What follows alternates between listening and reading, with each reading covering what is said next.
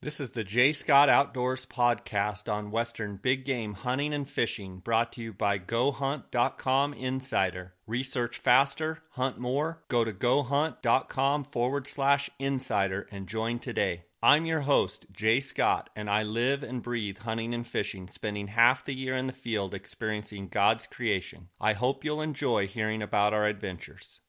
Guys, welcome to the J. Scott Outdoors podcast. Today is going to be a very special episode with my friend, Dr. Randy Ulmer. And for those of you that don't know Randy has been inducted into the Bowhunters Hall of Fame in 1999. He's completed the Archery Super Slam, getting all 29 animals in North America. He's harvested some of the largest mule deer and elk with his bow. And as a family man, I'm happy to know his wife and his boys, and we've spent time together on hunts, and he lives close to me here in Arizona, and he's an unbelievable archer. It includes two 3D world titles. Let's see, two ASA men's professional world titles, two NABH men's professional world titles, two IBO world titles, and one FITA world title, as well as an NFAA national and Vegas indoor titles. He's probably the most renowned bow hunter in America. He writes a monthly column for Peterson Bow Hunting, Bow Hunter magazine, as well as a segment on Bow Hunter Television. Randy also serves as the editor at large of Elk Hunter magazine, and I'm happy to call him a friend. This is going to be a great episode. But before we get to that, guys, I want to announce some new things here at the J. Scott Outdoors podcast in 2016, and there's some real exciting stuff going on over here. First, I'd like to thank GoHunt.com Insider for being the title sponsor of this podcast, and GoHunt.com Insider will remain the title sponsor of this podcast, but we have also picked up some additional sponsors, and I'm happy to announce the sponsors. Phonescope.com, who's the leader in digiscoping devices. Utah Hydrographics, they're in the water transfer printing services. They can transfer just about any pattern to any item. Western Hunter and Elk Hunter magazines, they've been the standout in Western hunting publications for many years. They also have a fantastic TV show. Wilderness Athlete is the authority on outdoor performance nutrition, led by my friend and coach Mark Paulson. And The Outdoorsmans. The Outdoorsmans has been the world's leading optics authority for many decades, with my friends over there, Floyd Green and Cody Nelson. And I'm just excited to have this great group of sponsors that have stood behind and are going to stand behind the J. Scott Outdoors podcast. I really appreciate them putting their name and making that their name involved with my podcast. And I've been involved with most of these companies for many years, and it's great to have them on board. And I just look forward to a great 2016. And we're going to keep the pedal down here. We're going to try and bring you as much good information with this podcast as we can. I appreciate you guys, the listeners, for all of the support that you've given me over the last 10 months here in this podcast. And without you, this podcast wouldn't be where it is. The million downloads in 10 months is mind-boggling, and I'm going to do everything I can over here to continue to bring top-notch guests and information and education and hopefully a little bit of entertainment to this podcast. So guys, I love your comments and your emails with your questions, and let me know how your hunts are going. You can reach me at jscottoutdoors@gmail.com. That's my email. You can follow along our adventures at jscottoutdoors.com, on Instagram at jscottoutdoors, Facebook jscottoutdoors, and our YouTube channel jscottoutdoors. Guys, once again, let's look forward to a great 2016 here, and let's get right to the episode with my friend Randy Ulmer. Welcome to the J. Scott Outdoors podcast. Today we've got a real special episode with friend Randy Ulmer. And Randy is someone that really needs no introduction. But for those of you who have maybe been new to the sport of bow hunting, Randy Ulmer is probably one of the most proficient bow hunters out there. And I'm excited to have him on the show today. Randy, how you doing? Yeah, pretty good, Jay. How are you? I'm doing good. I owe you a lot of credit. I've read your articles for years, and it's been nice to get to know you personally. And we've actually had a couple of pretty fun hunts. I know we've had some turkey hunts with your boys and some hunts down in Mexico for Coues deer. I believe Levi shot his first Coues deer down in Mexico, and Javelina for that matter.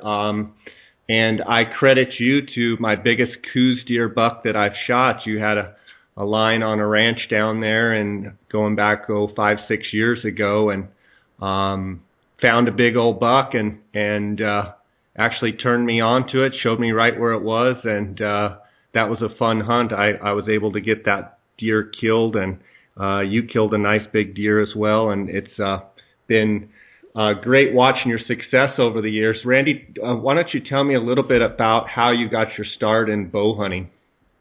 Well, to just back up a little bit, Jay, Jay and I have been friends for a long time. Jay's actually been with my son Levi on 3 of his first kills, his first javelina, his first Coues deer, and his first turkey. So we kind of go way back, and Jay knows a lot about a lot of the things that I don't know anything about. Now, what was your question, Jay? I've already forgot. Well, I guess one of the big questions I think a lot of people have is, how does someone, go about obviously starting to bow hunt, starting to hunt, but then have all the success that you've had?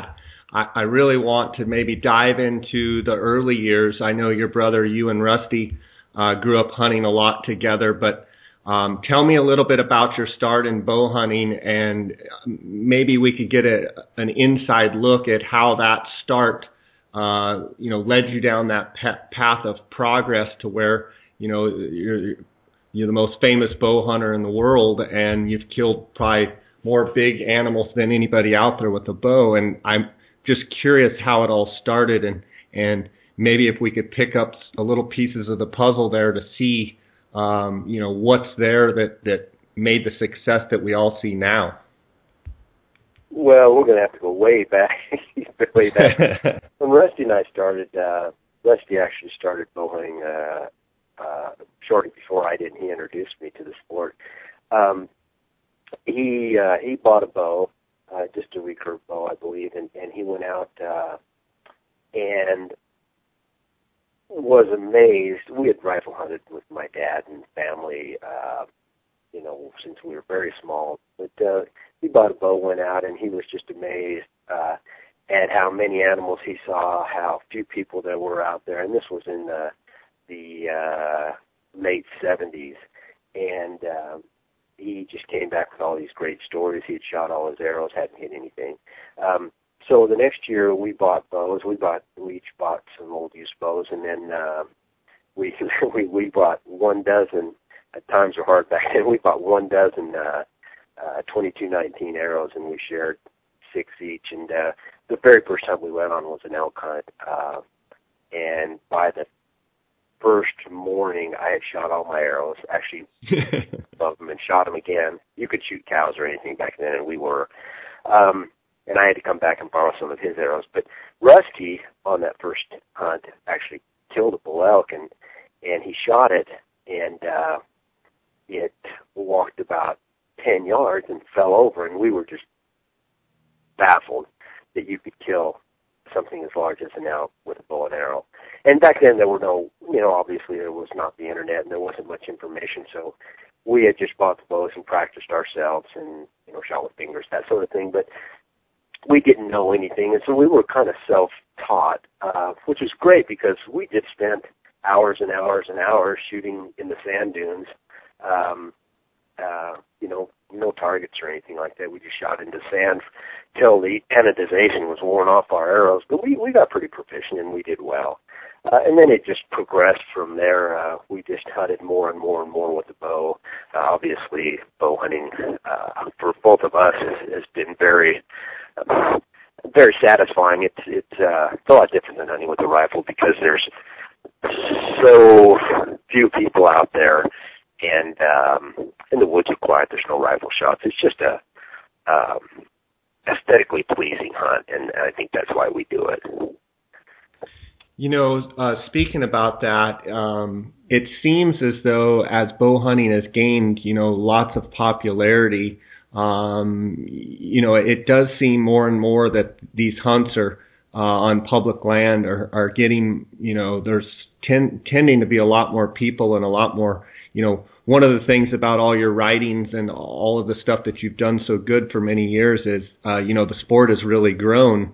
Do you feel like, your time out in the woods now is a little different than in the beginning? I mean, it sounds like there was hardly anybody doing it when you started compared to now.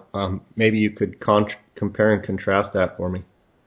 Well, I think that you're definitely right. There are a lot more people out there. The barrier for entry now, or to be proficient, is much lower because there's so much information. The bows are so good now, and the equipment's so good. I can take someone that hasn't ever shot a bow before, Jay, as you well know, and I can get them shooting fairly proficiently in an afternoon. Whereas back in the day when we were shooting fingers and bows that were not very good, you had to practice a lot. And so now people don't have to work as hard to be proficient as hunters, and there's just a lot more information out there. You can go online and pretty much learn anything you want to learn, and you can just get good very quick, and then there's a lot of good tips on how to hunt as well. And so all the things that Rusty and I learned by trial and error, and mostly error, now you can, if you're willing to be a little proactive, you can go out and learn pretty much all you need to learn sitting at your computer. Nothing, there's no substitute for experience, but still you can learn, you can avoid a lot of the mistakes. So there are a lot more people out there, Jay, and there's a lot more serious trophy hunters now, and especially here in Arizona. If you draw an elk tag, it used to be that you would have, most hunters would come out, they'd have Friday, Saturday, Sunday of the first weekend, and then they'd have the second weekend, and that would be it. Now it's so hard to get a tag, and people look forward to it so much that most hunters, if they can afford the time off work, are going to spend the full 14 days out there. So there may not be numerically any more hunters than there were before, but they just spend a lot more time out there. And the same thing for any area that's either close to a major metropolitan area during the regular over-the-counter hunts, or if there's any sort of trophy hunt for deer, you're just going to see a lot more people, a lot more serious people. So one of the ways we've avoided that, though, is most of the hunting we do is well, not most of the hunting, but a great deal of the hunting that we do is in the backcountry. So we get away from people, and even the backcountry's filling up a little bit. But nonetheless, it still beats rifle hunting, and I'm not putting rifle hunting down. It's just aesthetically, bow hunting is just so much more pleasing to me. I guess you're not worried about getting shot, and there's even with the bow hunts, there still tends to be a lot fewer hunters in the field, and those hunters tend to be stealthy and quiet. So the whole aesthetic of the hunt is much more pleasing. Since 1982, the Outdoorsman's in Phoenix has made it their goal to provide the very best customer service combined with the latest and greatest optics and accessories in the business. Outdoorsman's is the leading designer and manufacturer of high-quality tripods and mounting accessories for any hunter's optical needs. Go to outdoorsmans.com or call 1-800-291-8065 and use the J. Scott promo code until February 28th to receive 10% off all Outdoorsman's packs and pack accessories. Have you guys heard about PhoneScope? PhoneScope is a privately held company that makes custom-molded, precisely engineered smartphone digiscoping adapters. Photographing wildlife has never been easier. Take digiscoping photos and videos from your smartphone and share them with your friends. PhoneScope stands behind their product with a 100% money-back guarantee. PhoneScope is the future of digiscoping. Get yours now. Use the JScott16 promo code and receive 10% discount on all purchases. Check them out at PhoneScope, That's PHONESKOPE.com, or on Instagram at Phonescope. Yeah, and it also seems like most of the bow hunts across the West, and across the country for that matter, a lot of the bow hunts fall a lot of the different animals right during the rut. So it seems like as an archery hunter, you get more opportunity at those animals when maybe they're out in the open and running around and chasing does and what have you. So I think that's another plus to archery hunting. Randy, everyone has seen your success photos over the last 20, 30 years. I want to know about your first elk that you shot at or got, and tell me how that went, and walk me through that. Well, I know you're asking me that question because you already know the answer to it. This is, the old saying, familiarity breeds contempt. They have to know this story, and that's why he's asking it. Just to prove that I'm very human. Human. Not my very first elk hunt, but the very first opportunity I had at a trophy class bull. I saw a bull walking up a Ponderosa Ridge towards me, and he was a 6-point bull, and a good 6-point bull, and this was, almost 40 years ago, and the bull was walking towards me, so I got behind the big Ponderosa, and the bull, the bull walked behind another Ponderosa at about 22 yards, and I pulled back my bow, and I was sure this bull was dead, but I was obviously very nervous and shaking, and I shot at the bull, and to be honest, I don't remember anything from the time I drew back my bow until the next thing I remember is my arrow flying about 3 feet over the bull's back, and he was stopped. He had no idea I was there. And I could see the arrow flying for, 50, 75 yards over the back of this bull over the top of the ridge. And I remembered as the bull was running off, I thought to myself, how in the world did my arrow get all the way up there? And, you talk to almost any bow hunter that's hunted long enough, and they have experiences like that. And that's one of the great things about bow hunting is you get so worked up when you're that close to an animal that you literally do not know what happened. At least I didn't know what happened and how that arrow got there. Now, I think I know. I think I probably just closed my eyes and jerked, and I've seen that with other hunters as well. And that takes years and years and years of experience until that doesn't happen again. And you still have those same emotions. I still have them now when I'm close to a big mule deer, but you find ways of working through that. At least you try to. I still have mental breakdowns, but you try to work your way through that to where even though you get that worked up, you can still function and still make a good shot. After that happened and over the years, you say you worked through it. So is that when you're actually practicing your shooting in your backyard? Are you trying to simulate that situation, or what did you find helped you the most to be more accurate and more calm during that situation? Well, you read articles and guys say, you just got to put your mind in that sort of situation in your backyard. And to be honest with you, you can't. Those overwhelming emotions, I can't generate them at will. The thing that I think helped me more than anything, Jay, is shortly after Rusty and I started bow hunting, we got into competition, archery shooting competition. And interestingly enough, archery competition, if it's serious competition, produces a lot of the same emotions, especially if you're in, let's say, a shoot-off, or you're shooting for, you're shooting at a national level tournament. You get those same, not exactly the same, but very similar emotions where your adrenaline's up and you're shaking, and you have to learn to make good shots, even though psychologically there's a lot of overwhelming things going on. And what you learn to do is you learn to function even though that's going on. And a lot of people will say, hey, just pretend like you're in your backyard in that situation. Well, you can't. Again, You can't control the emotions your body has. What I learned to do is I learned to, and the best thing I ever did was say, you know what? I can't control these emotions, but I can make the very best shot that I know how to make in spite of all these emotions. And once I actually grasped that fact, that helped me more than anything. I said, you know what? I'm going to be scared to death. I'm going to be worked up. But you know what? I'm going to make the very, very best shot that I can. And somehow that actually even calms you down a little bit. And it does help you because eventually you learn to go through the steps of making a good shot, even though psychologically you're a little overwhelmed.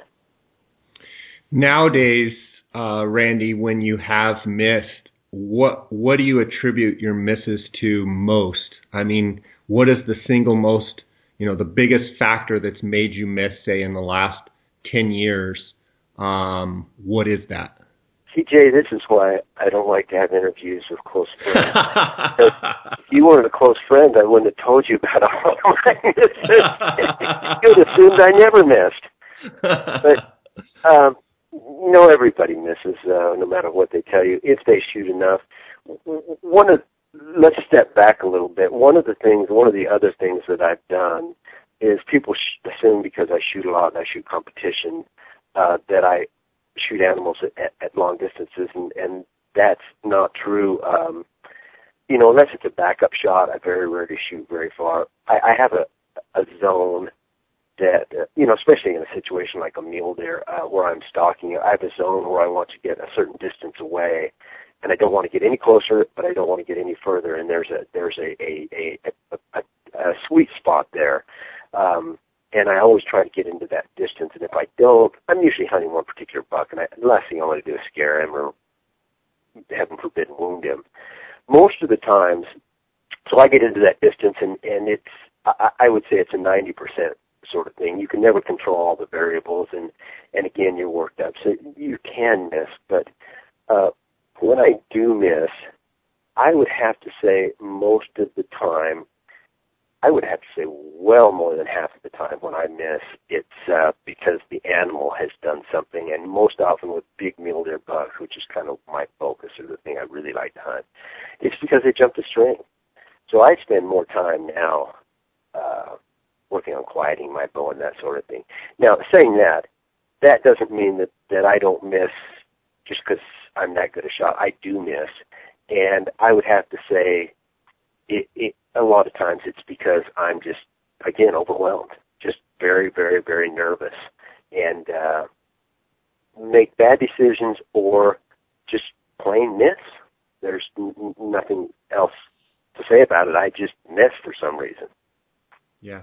Well, I think it goes to show, and I think people can take from it that, even the best bow hunter out there misses, and it happens, and you just try and learn from those mistakes and do better the next time. I want to double back to something you were saying. Mule deer, archery mule deer is, your one of your favorite pastimes, and big mule deer really get you going, and you've been more successful shooting big mule deer than anybody else out there.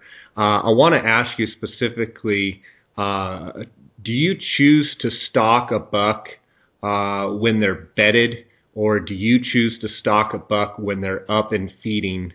And walk me through a little bit of the variables of why on either occasion you will or you won't, or it's go time. This is not what you want to hear, but it depends. There are certain situations where I will stalk a bedded buck. The thing that you've got to remember about a bedded buck is he has nothing else to do except protect himself. And that means, his senses are fully alert. All of his senses are fully alert. Unfortunately, you have to move.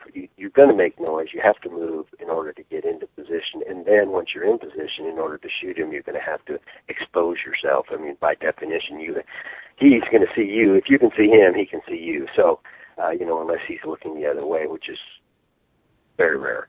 So I don't really like to stalk bedded bucks unless it's in a situation where you can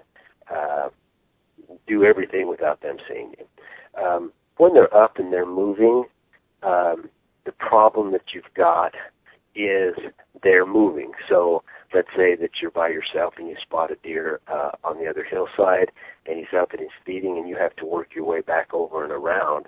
Well, there's a good chance if he's not bedded that he's not going to be under the same tree or next to the same tree he was, 15 minutes ago or a half an hour ago or an hour ago when you took off for your stalk.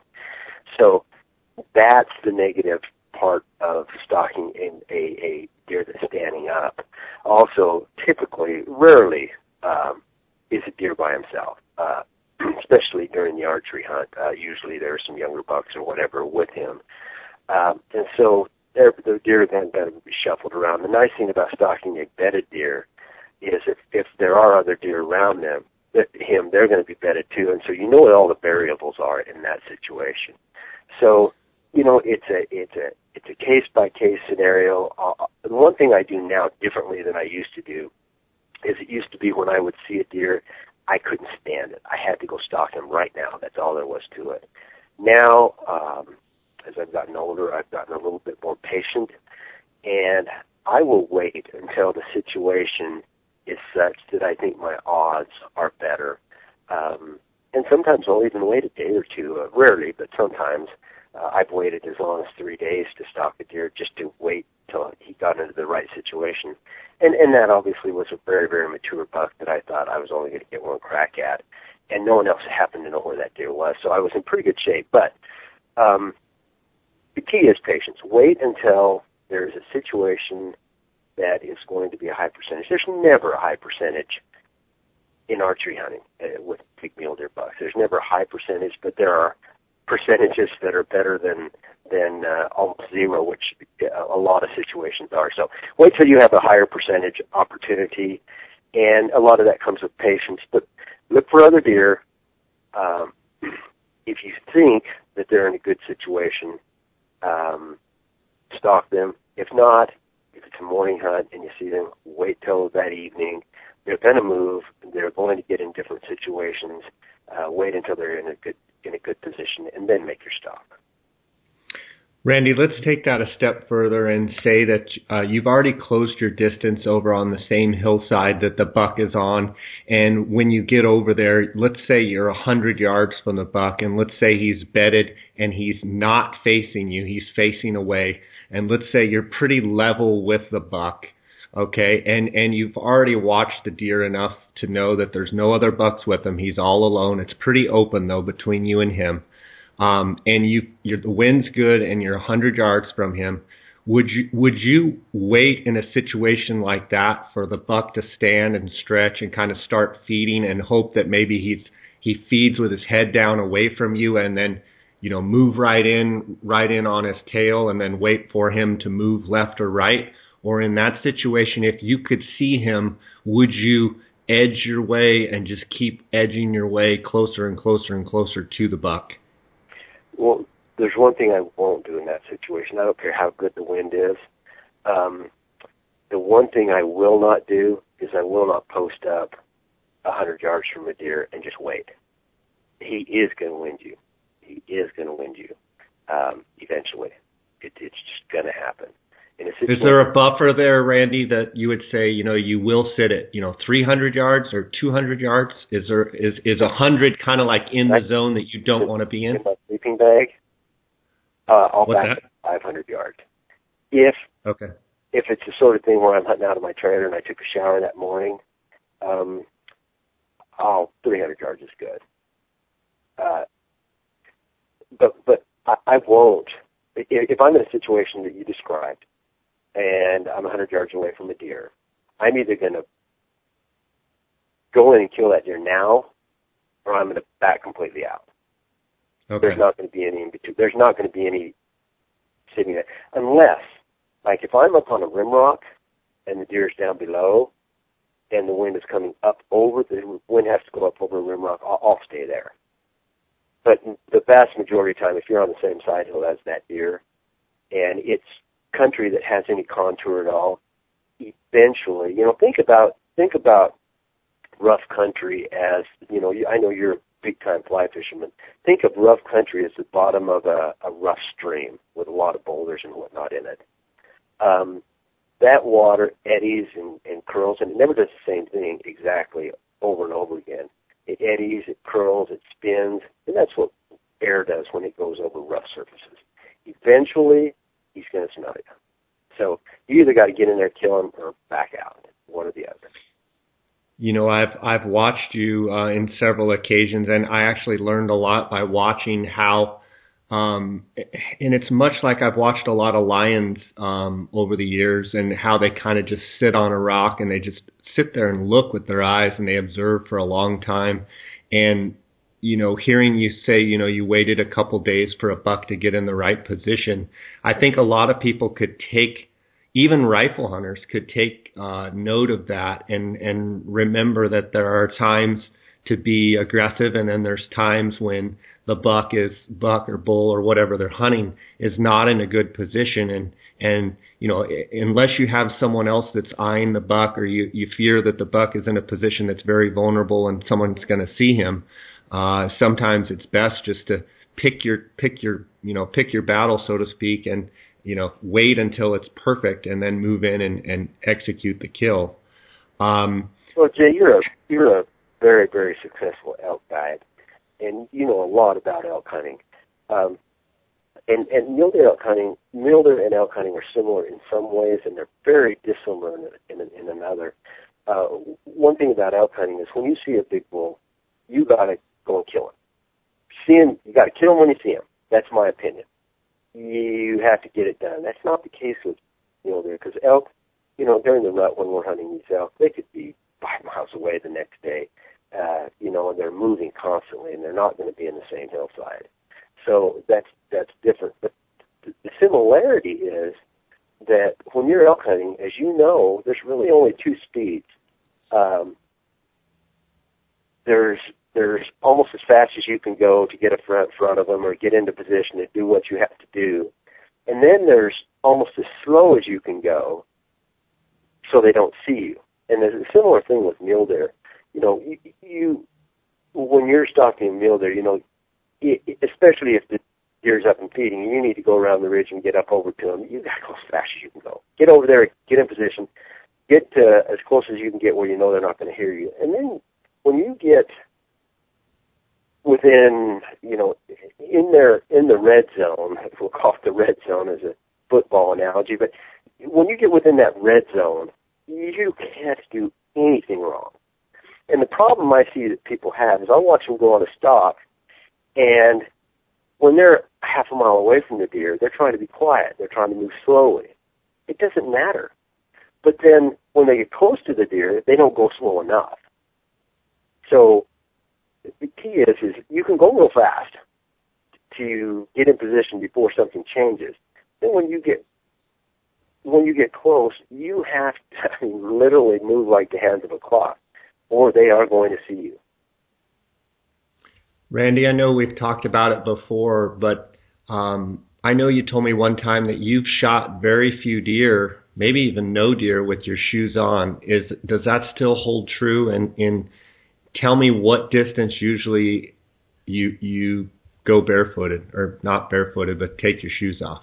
It depends on, like, if I'm in rocks. I mean, when I say rocks, I don't mean like baby head rocks. I'm talking about gravel. I'm talking about big rocks. If I'm in big rocks, I'll leave my shoes on until I get about 100 yards away, because I'm wearing tennis shoes. They're pretty quiet. But here's how I do it, Jay. If I can hear myself walking, you know, whatever that is, 6 foot from my ear to my feet, if I can hear myself walking and I'm within 100 yards of that deer, I know he can hear me. Okay?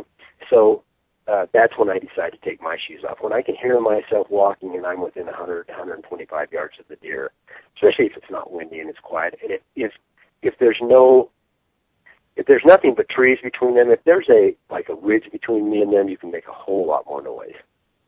Even at 100 yards, if you're over the top of the rim rock, you can make a lot of noise. So, but to answer your question, if I shot a deer with my shoes on, it was an accident. Meaning that just something happened, I had to get there quick, or, when I get close, shoes make too much noise, and it's just all there is to it. So no, I've killed pretty much all my deer in my stocking feed. Do you go straight into your socks, or do you actually have something else that you wear over your socks? No, but my feet are really tough. I go barefoot all year long, and my feet and my boys' feet are really tough, and I do socks. Even elk hunting, I do socks. In elk hunting, you might go. Obviously, you might go a mile or a mile and a half after elk, and you have to have tough feet. You can't just go do it. You have to have tough feet, and the bottom of my feet are very tough.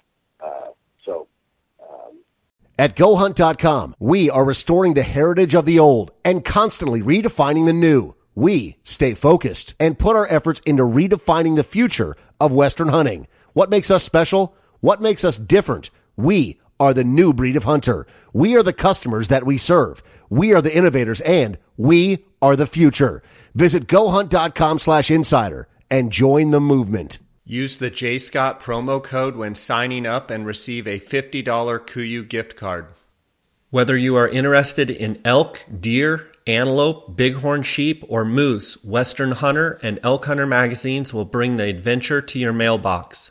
These publications feature articles on the finest hunting gear, tips and tactics from experienced hunters, field judging trophies, glassing techniques, calling strategies, and much more. To become a more knowledgeable and skilled hunter, subscribe today. Go to westernhunter.net/JScott and enter your email address for a chance to win a $1,500 credit towards any Swarovski product. I know another game that you like to play with your boys, and maybe not now, but when they were littler, is you guys used to like to sneak up on each other and scare each other. Do you guys still do that today? Oh my God! Well, you know where my office is. My home office is downstairs in a walkout basement, and my boys still, when they come home from school, their game is to sneak up on me and scare the living bejesus out of me. and Levi, my youngest, has gotten so good. Well, you know his success as a bow hunter, and he's 16 years old now. I'll tell you a story about Levi. Yeah, he's extremely sneaky, and I've been doing this with them since they were 3 or 4 years old, just kind of for fun, but also, I don't know, there's something, each of us is a predator deep inside, I think, and it's fun for us to sneak up on things, and we have made it a game, as you know, but yeah, we still do that, but I've hunted with a lot of people, as you have, Jay, and one of the frustrating things about hunting with other people is, even though you're probably making as much noise as them, you don't hear the noise you're making as you're walking through the woods. You always hear the noise that they make, and it irritates you. Mm-hmm. Hunting with Levi, even when he was 10, 11, 12, 13, I would get frustrated because I'd be walking along, and I couldn't hear him, and I would think, good grief, where is that kid? And I would turn around, and he would be right behind me. He was the quietest person I've ever hunted with. And an interesting story, and you didn't ask me about this, but I'll tell you anyway because I'm kind of proud of it. This year, Levi had an elk tag here in Arizona, and he's 16 years old, and he told me that, Dad, I don't want to hurt your feelings, but I want to do this on my own. He says, you can come and cook and hang out, but I don't want you in the woods with me. And, I thought, well, it's kind of a father-son deal. He just doesn't want me in the woods. And my nephew, Zach, who you know very well, came up one weekend to help us. I said, hey, Zach, see if Levi won't let you go out and help him because he's closer to the same age. And Zach said, hey, Levi, can I go with you? And Levi goes, no, I'm doing this on my own. So the bottom line is, you teach them young, and they become independent, and Levi did his whole elk, and he shot a bull all on his own this year. Until he killed it, and then it's like, he called me up and, hey, Dad, come help me pack it out. And I said, well, wait a minute. I thought you were doing it all on your own. Anyway, the bottom line is he's very sneaky, and at 16 years old, he's independent enough and self-assured enough to hunt an elk on his own. Absolutely. I'm sure that's very rewarding to hunt with your boys and see them be successful. Randy, you stay fit all year long. People, and I think a lot of people don't. Tell me about what you do in the off season. A lot of people don't know how rigorous of a workout regimen that you have, but it's more of a just natural everyday part of your life. And maybe tell me how that's helped you be successful in bow hunting. Well, I've been a little self-serving, but I've been an endurance athlete my whole life. I've competed at some sort of endurance athletics but I was a runner and ran adventure race, 24-hour adventure races, marathons and whatnot, up till my knees kind of started to hurt a lot. And now I compete in bike riding. My sons are actually both on the high school mountain bike team, and I'm one of the coaches for the team, but we've competed at mountain bike racing for some time. So that, and just I wouldn't want to call myself a gym rat, but I enjoy being fit, and one of the reasons I like being fit is not so I'll look good to the girls because I've already got my girl, but just so that, just really for life reasons, you just feel better about yourself, and plus the country that I like to hunt, the rough country I like to hunt, you have to be fit, and I'm in my mid-50s, and most guys my age, all my old high school buddies and stuff, they just can't do it anymore. And being selfish and not wanting to give up, I try to stay in really good shape, and it serves you well because not only can you climb that mountain to make that stop, or you can backpack up there. One of the things that I've noticed about eating well and being fit on a hunt is you have endurance, and I'm not talking about endurance to go 10 miles in one day. You are healthier, and I think you have a healthier mindset as well. And to go on a 14-day hunt, you're feeling just as good on the 14th day of the hunt as you did at the beginning. And a lot of guys, even young guys in their 20s, they'll go out and they'll hunt hard for 3 or 4 days, and they are just exhausted. And they just want to go home. When you're tired, cold, hungry, any of those things, wet, it's just human nature, especially for us civilized humans. You just want to go home. It's uncomfortable. And if you are tough and you've exposed yourself to that sort of thing and you are fit and you're well fed, you're going to stay. And one of the keys to my success for sure is not my abilities. I don't think I have really any special kind of abilities, perhaps other than my shooting. But it's not your abilities, it's your it's being out there long enough. I mean, if 2 people have the same abilities and one guy's out there 1 week, one guy's out there 2 weeks, the guy that's out there 2 weeks is going to be twice as successful. Absolutely. I mean, it makes sense. Randy, what would you say, this is kind of a weird question, but what would you say your weaknesses are? You have to have some parts of your repertoire, so to speak, that are weaker than others. What are your weaknesses? Can I hand the phone to my wife? This is only a 1 hour interview. Yeah. I don't think we have time. Yeah, this is only a 1 hour show, so. No, Jay, I mean, to be honest, as a hunter, here's my weaknesses. I like to chase really big stuff, and I'm not sure why, other than I just really like big antlers. And maybe it's egotistical. I'm sure an element of it is, but I just really like chase big stuff. And a lot of times, especially in the last 10 or 12 years after I've been hunting for so long, I get almost obsessed, and to the point where I could, for instance, I was fortunate enough to draw strip tag, as you well know, this past year, or this past fall, and which is really hard to draw, and there's some giant bucks there, but it's really, really hard hunting. Well, I got obsessed over a couple of really big bucks that had been seen on trail timer cameras. And anyway, the bottom line is I spent 25 days up there, and 21 of which were actually hunting days. The season is 21 days long, and I never even got within bow range of a deer.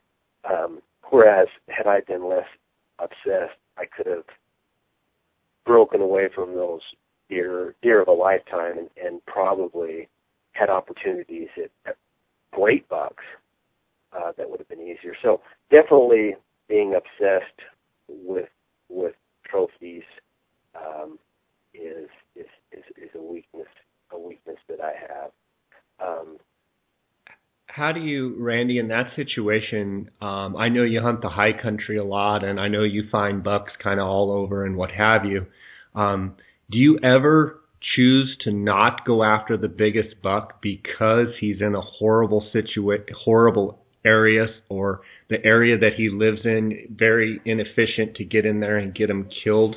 And have you wasted, you told me about the strip hunt and not getting in bow range, but in the high country, I mean, are there places where you just say, I can't kill that deer there, or do you give it a try and, if you end up blowing him out a couple of times, you end up switching over to another deer, or do you try and pick, the biggest deer that you can efficiently kill? Well, no, Jay, in the high country, it's interesting, and if you had asked me this question 15 years ago, 20 years ago, I would have answered it differently. In the high country, what I've found is there's some really, really, really rough country, and 15 or 20 years ago, I would have looked at a deer in a certain basin, and I would have said, okay, you can't kill him. I love the high country now because I know that deer, first of all, you can get around in that really rough country. If you're patient and wait, again, patience and wait for him to get into a different situation. Before, if I could stalk him today and do it today, I was going to back out and do something different. Now, I know if the buck's in a really nasty basin, he's going to get in a situation where I can come over the backside or something. Eventually, if I wait 2 or 3 or 4 days, he's going to be still. To answer that particular question, I cannot think in the last 10 years of not hunting the very biggest spot that I could find. Now, and go ahead. No, go ahead. In those situations, let's say you're scouting through the summer and you're watching a buck. How much will they move from day to day? Are we talking, 100 yards, or are we talking a half a mile? It depends on, it's interesting, Jay. Deer in different parts of the West move different amounts. But to answer your question, in generality, in the high country, and let's say the high country of Wyoming, Colorado, Montana, Utah, generally, in the summer, in August and early September, very little. If you find a buck in, say, July, there is a really good chance that buck is going to be in that basin, or maybe on the same ridge, but on the opposite side in the next basin. There's a really good chance that buck is going to be within a mile, 2 miles of where he is. Now, most of that high country has water, so they've got water, they've got feed, they've got everything that they need right there. So unless there's, like if somebody moves a band of sheep into the area, domestic sheep, obviously that's going to change things. But if there's nothing that bothers them deeply, they will be there. And that's a nice thing, and that's why I enjoy it so much, because I literally spend, 30 days at least looking for deer in the summertime. And that's another nice thing about hunting with a bow, is, you might have a rifle tag and you could spend 30 days in the summer looking for that deer and finding the deer, but when his rifle season comes around, it really hasn't done you any good. Yeah, he's going to be gone, right? He's going to be somewhere else. It's kind of like scouting for elk, as you and I well know. People spend their whole summers, they get an elk tag here in Arizona, spend their whole summer scouting for elk. Well, they find these bulls, and, a week before the archery season starts, that elk might be 20. Literally, I shot a bull that somebody had on a trail timer camera in July or August, and I shot the bull 30 miles. Well, it was in Unit 9. And I shot the bull 30 miles from where they had the trail timer camera on it in the archery hunt. and they had the picture from, I think it was July or August. So that's the nice thing about hunting. That's one of the reasons I love hunting mule deer, because, to be honest with you, if you told me, okay, you can't kill a big deer, you can't actually do the hunt, because the hunt's kind of a culmination of the whole thing, but if they were to tell me that you can't hunt a deer, you have to choose. You can either hunt deer or you can scout deer and let your nephews and your sons kill them, but you can't kill a deer. I'd take the scouting any day. It's just fun. Yeah. I'm a backpacking fiend. I love backpacking. I love being in the high country. I love spending the time up there, and I just love it. There's no pressure. There's no pressure. Is fun, and I actually get a hoot out of hunting with my kids and my nephews. Yeah, there's for sure. It's nothing like hunting with good family and friends. Randy, that brings me to something else that I've been talking about a lot on my podcast. And one of the things that I've noticed is there's a lot of trail cameras, all over, and people are really using them. One of the things that I think would draw me towards hunting in the high country and what have you is, to me, it seems like more of a, you go out and glass, and you go out and find those deer with your eyes. And I've talked about it on the podcast before.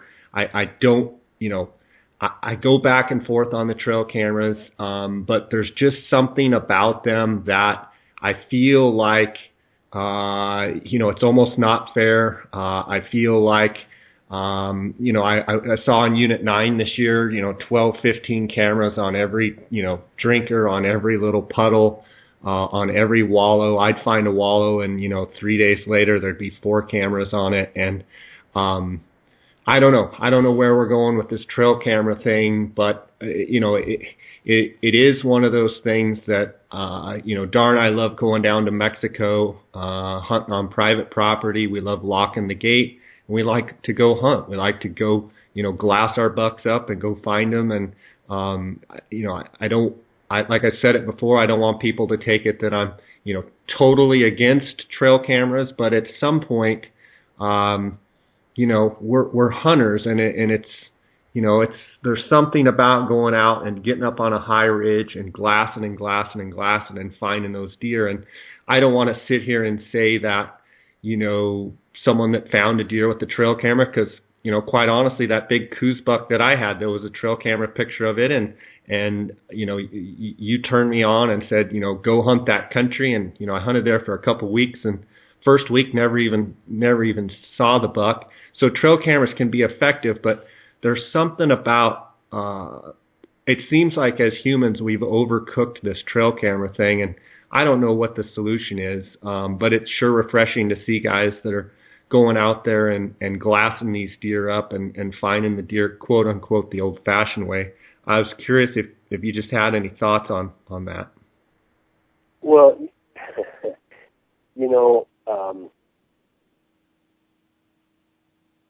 it would be disingenuous of me to say that I'm against trail camera cameras. I was on the Strip, and there's no deers on the Strip, which is, for your listeners that don't know, it's like mule deer, Nirvana. Just because there's giant deer there, but it's big, big, big country, not very many deer. And I've used trail timers. When we had that little place down in Mexico, where that ranch where you and I hunted, that's the first time I've ever used trail timing cameras, and they're great down there because they let you see what's on the ranch. And because, as you remember, there was very, very low deer density down there, and we did get a picture of the buck you eventually killed, and that's the only reason we knew he was there.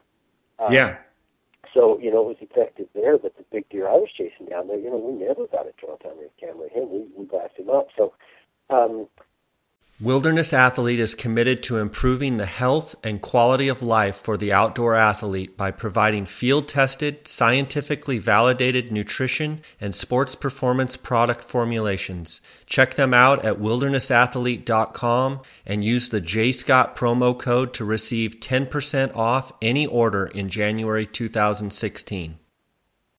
Utah Hydrographics is in the water transfer printing service, and they are open to whatever you can dream up. Choose from a wide range of camel patterns, designs, and colors. Whether it's guns, bows, tools, rifle stocks, vehicles, steering wheels, fenders, dashboards, paint guns, fishing rods, cups, tripods, watches, knife grips, helmets for a local sports team or for your motorcycle, picture frames, mailbox, animal skulls, you name it, they can probably do it. Utah Hydrographics loves taking things that are general looking and turns them into something that looks fantastic and eye-popping. Give them a call and see what they can do for you and receive up to a 10% discount by using the JScott16 promo code. Visit them at utahhydrographics.com or on Instagram at Utah Hydrographics. I have very conflicted feelings about trail timer cameras. To be honest, if they outlawed them, I wouldn't feel bad about it at all because I don't use them anymore, and purely selfishly, I don't. But again, I'm being disingenuous because I hunted with a friend of mine who's also a guide, and he helped me in this year, and he has a lot of trail timers cameras up on the strip, and that's why I asked him if he'd help me, is because their deer up there are hard to find.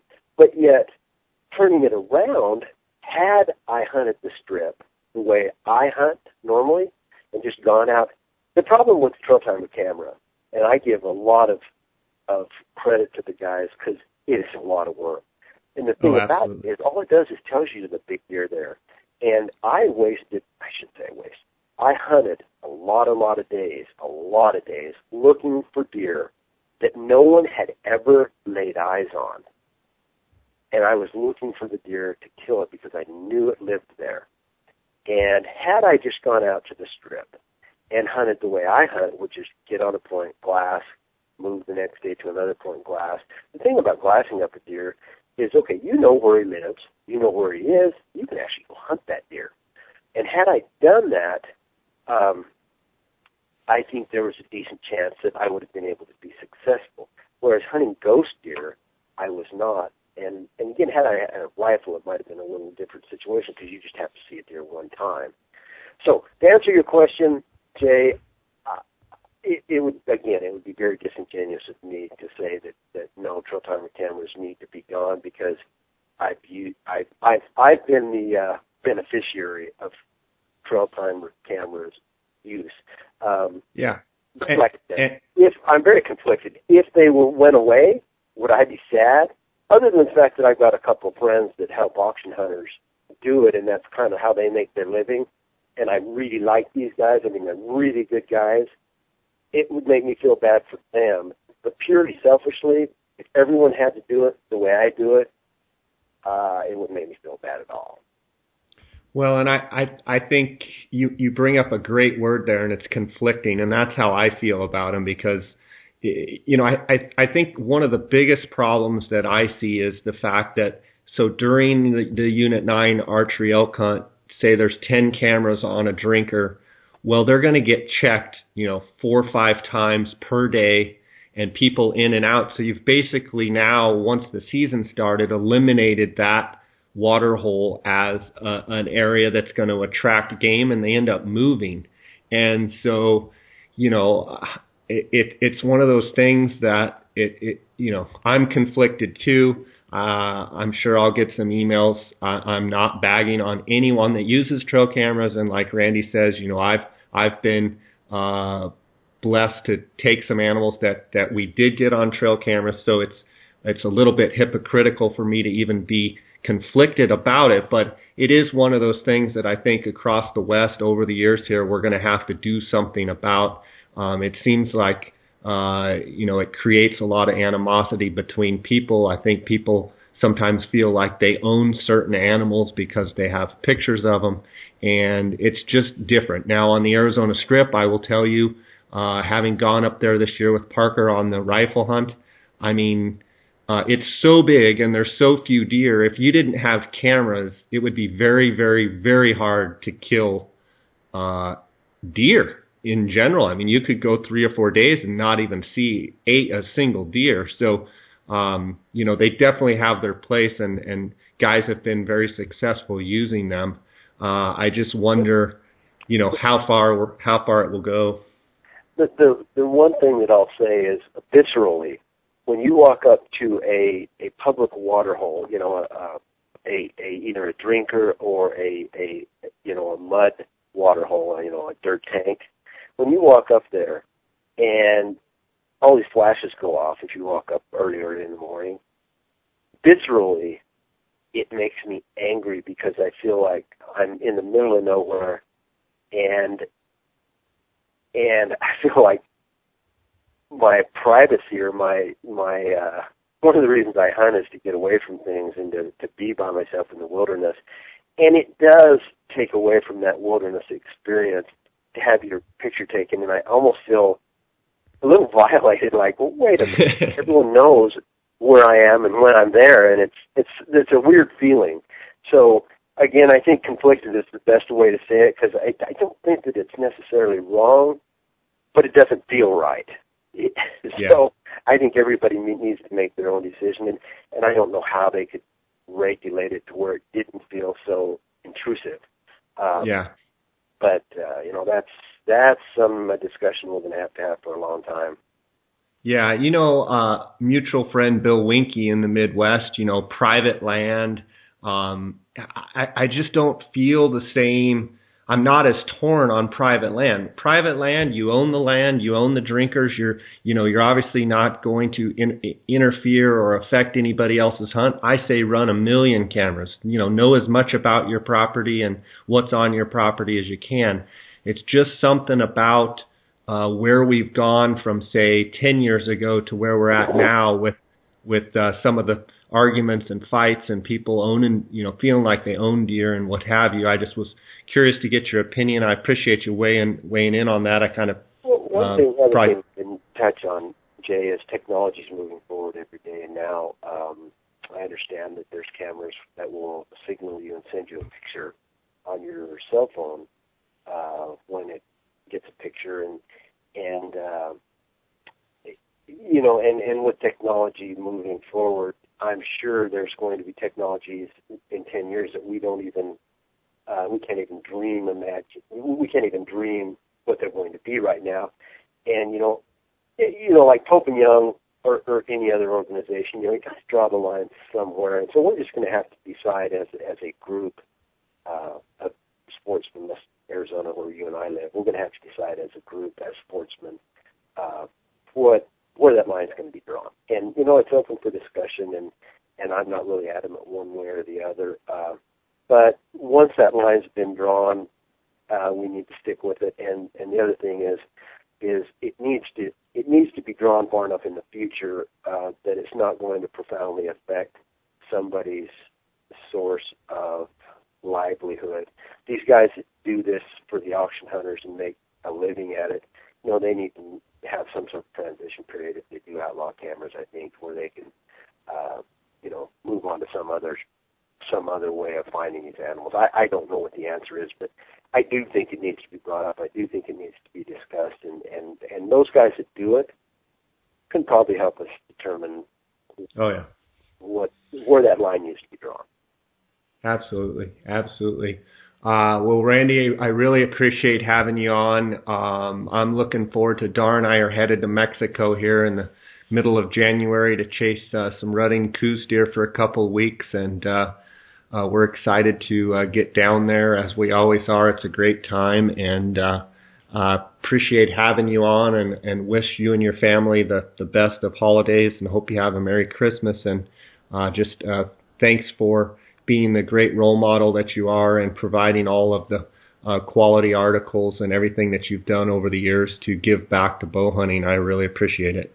Well, I appreciate it too, Jay. Congrats on all the big stuff you got this year. Those sheep were incredible, and that